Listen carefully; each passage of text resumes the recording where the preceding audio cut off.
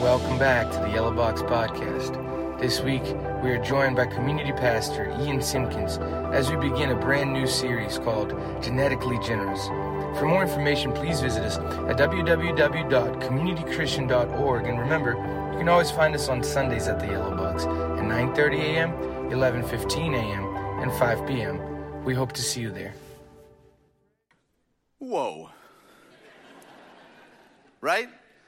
I feel like I should have somersaulted on stage or something. Walking up wasn't nearly epic enough. I'm really, really looking forward to the conclusion of that series. How many of you here have taken one of those DNA tests before? Anyone? Any one of those? Yeah, for $100, you can learn more about yourself than maybe you ever wanted to know. And it's really, really fun, but it's also super terrifying. It's really strange. What happens is you get a tube, and then you have to spit in this tube. Like a lot. You have to hawk some serious loogies into this tube.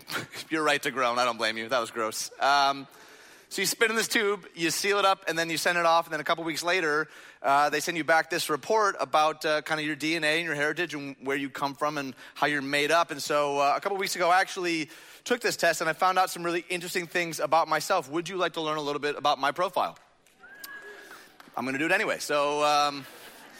here we go. Here's the profile for Ian Simpkins. We found out first that I am 96% European. Shocker, right? If you notice, I'm sunburned. That's because I went outside for 7 minutes. I also found that I am 3% East Asian. Someone say yay. All right. No one knows how to respond to that. But we did find, though, that I am also just 1% too legit to quit. So, this is such a stupid joke. Some of you who are under 20 are I don't get it. It's best that you not know. 1991 called, they want their joke back.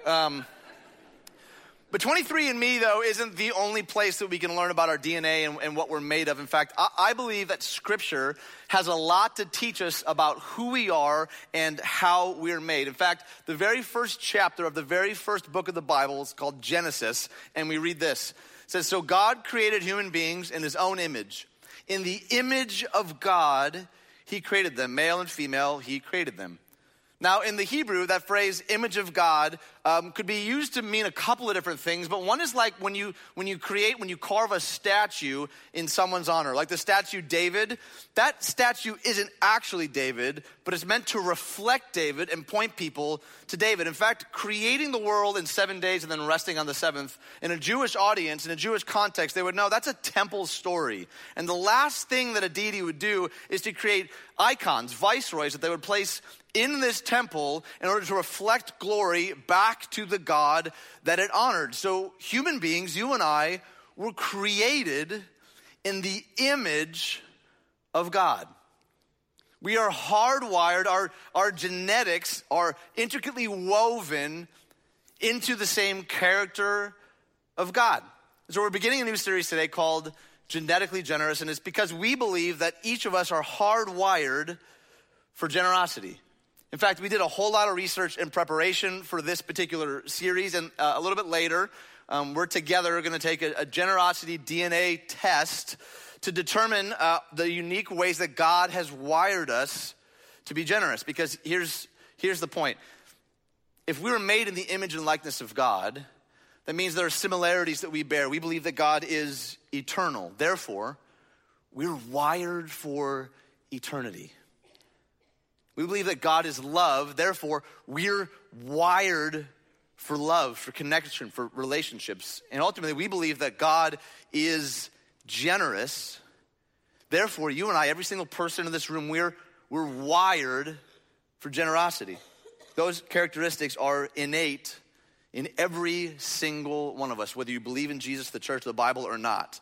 We're wired for generosity. Now, there's a short video that I think communicates this really beautifully, and we're going to watch it in a second, but while you're watching it, I don't want you to just pay attention to what happens. I want you to pay attention to how it makes you feel. Take a look.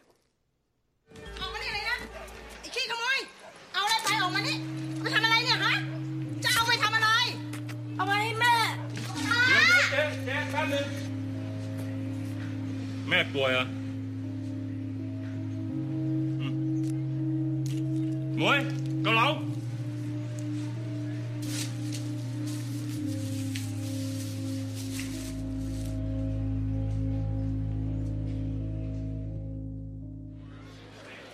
Chọn, nay lên gấp lên nè. Chặtไป สั่งมาเร็วต่อ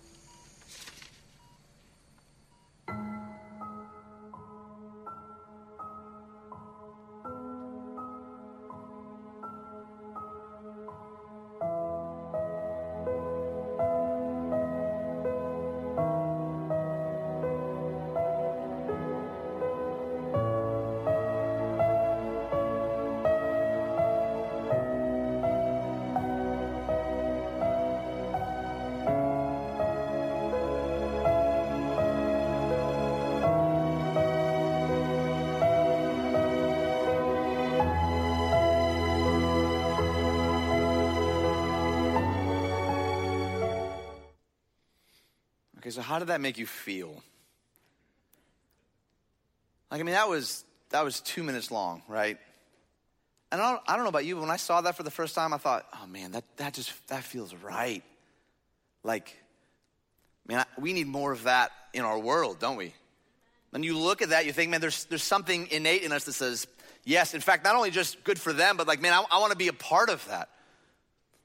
I want to be a part of that kind of life-giving generosity. And perhaps maybe some of you saw that and you thought, man, that inspires me. I think inspire is the perfect word to use there. Inspire in the Latin literally means to give breath or life. There's something in us that when we see stuff like that, even though maybe we had no idea the context or the language, we watch it happen and we go, yeah, that's right. That's good. It motivates us. It moves us. Why do you think that is? It's because we're hardwired for it. We're hardwired for generosity. And I think that when we see that kind of generosity, another thing that goes on is that we know at least at some level that something that we can't see is also going on. There's more than meets the eye here, right? Maybe we wonder what motivated the giver? What's going on in their heart? Or maybe what emotions is the person that's receiving generosity feeling? What's going on in their heart? Like we know that we're getting just a glimpse of something far more profound, far more beautiful than we even maybe have language for. And I think part of the reason that we're stirred by stories like that is because ultimately at the heart of generosity is love. Generosity is the impulse of love. Another example of how we're wired by God comes in 1 John. 1 John 4 says this, "Dear friends, let us love one another. For love comes from God. Everyone who loves has been born of God and knows God. Whoever does not love does not know God because God," what's the word? God is love. Not just that he's loving or that he knows things about love or he could write a good book report on love. He himself is the essence and source of love. It's his ontology. He is love itself. And if we're made in the image of that God, it should make sense to us then that when we see love lived out in generosity, it does something to us. It stirs in us something that says, man, I don't totally know what's going on there, but I want to be a part of that. I need more of that in my life, for my family, for my communities. We see that and think, yes, more of that, please. It's because it's hardwired into our DNA. Now, in Scripture, I think there are at least two crystal clear examples of God's generosity to us. The first is in creation. In creation, in Genesis, we see that God provides everything for human beings, for their flourishing, for their sustenance, for their joy. Like he's creating mountains and waterfalls and fish and even duck-billed platypus. Like he just is making it all. And we see God being generous toward his creation. Generosity flows out of this heart of love that this Father has for his creation. Like, have you ever even just had that experience, maybe looking out a window? Maybe you're driving. Maybe you don't even live in a particularly beautiful area, but you see a sunset or you see kids playing, or you just remember what a gift you have, like in your family. You look out the window, you think, man, God has been so good to us. I think the psalmist puts it brilliantly. The psalmist writes, "The earth is the Lord's and everything in it, the world and all who live in it, for he founded it on the seas and established it on the waters." Simply put, all of creation is God's. And everything good we've ever experienced or had is a gift from God. And I'll be the first to admit, I forget this all the time. All the time. Does anyone know what it's like to more easily fixate on that which is broken in your life than that which is good? Like, my brain naturally sort of drifts towards that what I don't have and I feel like I deserve, rather than like that which has been freely given to me. We tend to sort of gaze on what is broken, but only glimpse on that which is beautiful. And I think it's time we reverse the order. Regardless of who you are in your story, every breath is God's generosity toward us, driven and motivated by love. Even something as simple as taste or flavor. Do you ever think about that? Like, taste or like, God didn't have to do that. Like, taste or flavor isn't necessary. We could have all just sort of existed in like a Matrix style, sort of like cream of wheat every day, sort of a, my apologies if you like cream of wheat, but you're wrong. Take steak, for example. Any steak lovers in the house this morning? Yeah, okay, steak is evidence of two things. One, that there is a God, and two, that he loves us very much. He didn't have to give that to us. And in fact, sometimes it shows up in really surprising ways, doesn't it? Like who has ever driven past a farm, saw a pig, and thought, man, I'm gonna put the backside of that in an oven. It's gonna be delicious. Right? Like bacon's gonna change the world. And it has, I would argue. These types of things are things that God didn't have to do. He didn't have to give us, but in his generosity, motivated by love, he gives them freely to us, everyone. Whether you're a Christ follower or not, you know the beauty of a sunset, the taste of a delicious steak, the love of good friends. God has been generous to us. All of creation belongs to God, and yet he is generous to us. And how easily I forget this. How quickly I jump to what I don't have, what I feel like I deserve. The second place that I feel like we see crystal clear examples of God's love is the cross. In fact, I don't think there's a clearer example of God's generosity toward us than the cross. Think about it. In the midst of broken, fractured humanity, God does something scandalous. A verse that plenty of you probably already know reads this. It says, "For God so loved the world that he," what's the word? So he loved the world so much, it motivated him to give of some kind. So what did he give? Did he give a construct or an idea, a list of rules or religion? No. He gave his one and only son, that whoever believes in him shall not perish but have eternal life. So his love so motivated him, he didn't just give a little bit. He didn't sort of give out of what was left over. He gave of himself. Now I want you to think about this, because in Colossians it talks about through Jesus all things are created and held together. Which means that while he's being nailed to a cross, Jesus is the one who made those trees that was turned into wood for him to be nailed to. That means the glands that were created for us to be able to create spit that was spat upon him before he was crucified, he created and held together. In his great generosity, we see through his life, his death, and his resurrection, he gives fully of himself so that we could have peace with God and peace with others. There's this beautiful passage in Philippians 2. It's called the Kenosis hymn. And the passage there says that Jesus didn't see equality with God something to be grasped, something to kind of be clung to, but he empties himself out. It's this idea of like emptying it. He pours himself out. He came not to be served, but to serve. And that's the one that we follow. When we say Christ followers, the one, if anyone deserved to have the entire world bow at his feet, he chose to wash feet and invites us to that same kind of generosity. I mean, think about it. That really is the essence of grace, isn't it? Like grace is tricky because for those of us who like grew up in church, like I've been going to church since I was 7, I've heard the word grace a trillion times. And it was probably most of my young adult life that grace for me was simply the means by which I went to heaven. It certainly wasn't like a reality to walk in or walk through.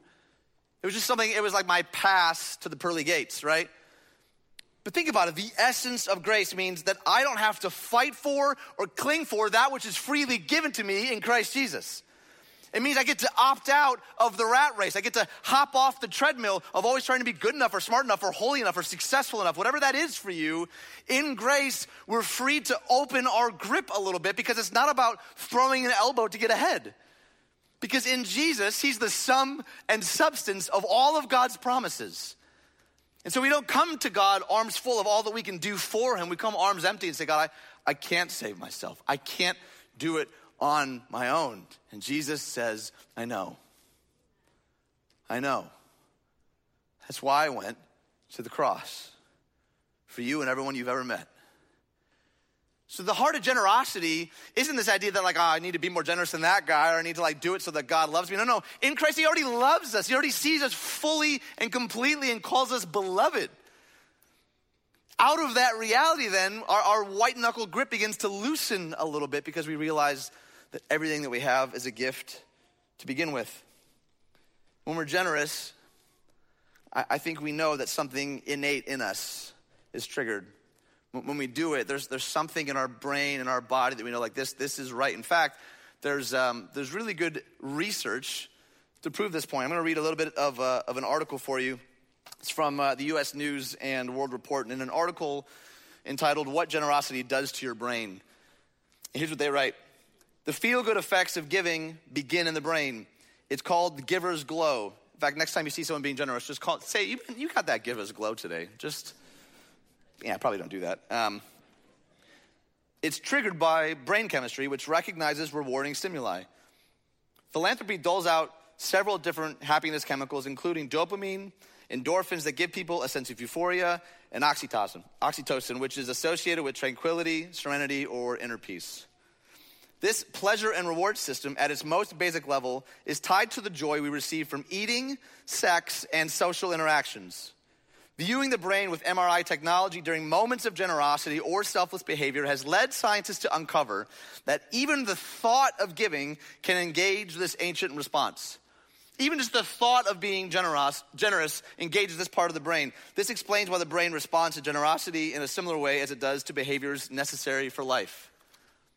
I think that's fascinating that scientists are now discovering what mystics and theologians have known for centuries. That we are hardwired to be generous. And did you catch that? Like even the thought of being generous starts to trigger parts in your brain. Like has anyone ever been guilty of that? Like you thought to yourself, like, man, I should really give up my seat for that guy. I'm not going to, but boy, I feel good for thinking it. I'm such a good person. Now, personally, I don't need research to tell me this is true. Like I'll be really honest. When I volunteer, man, I know that when I'm done with that, like something in me is going to be stirred. It's going to like snap me out of the reality of the daily grind that says, man, there's something way bigger going on here. I know that when I volunteer, when I give of myself, something happens. I know that when we celebrate baptisms, we celebrated over 100 baptisms last weekend across community. That's unbelievable to me. And I'm sitting right there, and I'm watching these stories. I know each person represents a story, and I'm getting weepy because I cried everything now since I had a kid. I just weep all the time. And I'm watching, and I think, man, it's a small drop in the bucket, but I know that my generosity helps make stuff like that possible. Like I get to join God in those stories of what's happening in this community through our generosity. I know that when I do like an anonymous act of kindness, one that doesn't make it to a sermon or my Facebook feed, that even innately you're like, man, yeah, this is the stuff. I want more of that in my life. Because aren't we always sort of fighting that urge to just sort of like hoard and keep more for me and my time and my resources? Like, has anyone ever had to teach a child the word mine? No, they just learn it somehow, right? But I believe what God is telling us is you're hardwired for something so much more beautiful, so much more freeing than feeling like you have to white knuckle all your stuff all the time, your time, your talent, and your resources. Do you know that God has hardwired every single person in this room with unique gifts and talents to heal a broken world? Every single one of us. I don't care what kind of story you brought in here this morning, what kind of background you have. Every single person hearing my voice is hardwired with unique gifts and talents to bring hope and healing to a broken and hurting world. Could our world not use a little more healing in it? A little more wholeness, a little more shalom, a little more beauty, a little more generosity? That's innate in us. We're wired for it because God has created us that way. It's not an accident. It's not happenstance. We're wired for it. Now, next week, we're going to do something really exciting. We actually have a community attender right here who is a business consultant, and he's interviewed literally hundreds of people to figure out what motivates our generosity, to kind of decipher the code of how we're wired for different kinds of generosity. And in his research, 6 different profiles have emerged. Does anyone love taking like personality profile tests? Like anyone done Myers-Briggs or DISC or Enneagram or any of that? Maybe you took the BuzzFeed article to determine which Disney princess you are. I'm Jasmine, by the way. It'd be weird for anyone who walked in right as I said that. So next week, we're going to actually take this survey together to better understand which of these profiles we're wired for, and then we're going to actually unpack what that means. You're not going to want to miss next Sunday because I think we're going to dive deep down into research that I don't believe has ever been done in this particular kind of way. It's really, really going to be fascinating. I think it's huge for our community. These profiles will help us better understand ourselves and how we're wired to interact with the world, so make sure that you're here. But I want to go back to Genesis 1 for a bit, though. Because I want us to just sort of land here and let this reality kind of wash over us. I'm going to read it again, Genesis 1:27. So God created human beings in his own image.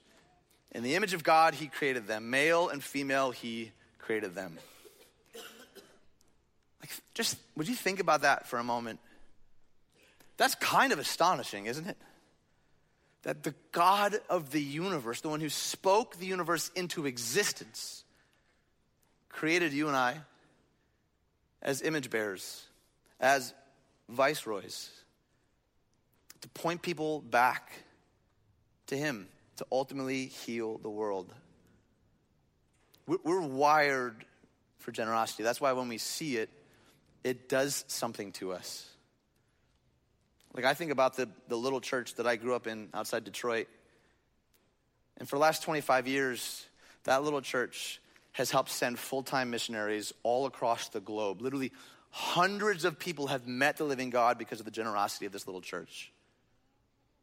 I think of like my mentor in college who took time to pour into a punk kid like me. And I was failing classes. I didn't know where I was going or what I was supposed to do. And this guy took time to invest in me, to pour into me. Countless cups of coffee, countless meals. I cannot tell you how many times he's been patient with me.